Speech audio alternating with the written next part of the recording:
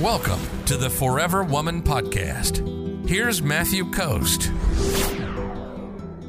Sharon says, is it bad to sleep with a guy you like that you might want to pursue a relationship with?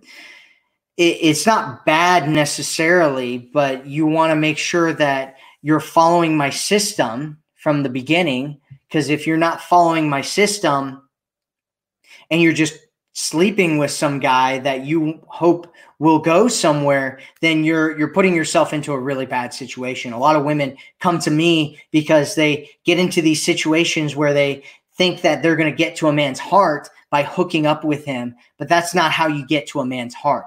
Physical, in fact, it's more likely that he will take you from being this relationship material woman to putting you and slotting you into this just hook up, just casual, just friend with benefits type of situationship if you just start sleeping with him without making sure that you guys are connecting in the right way and that you're asking him the right questions and that he's investing in you.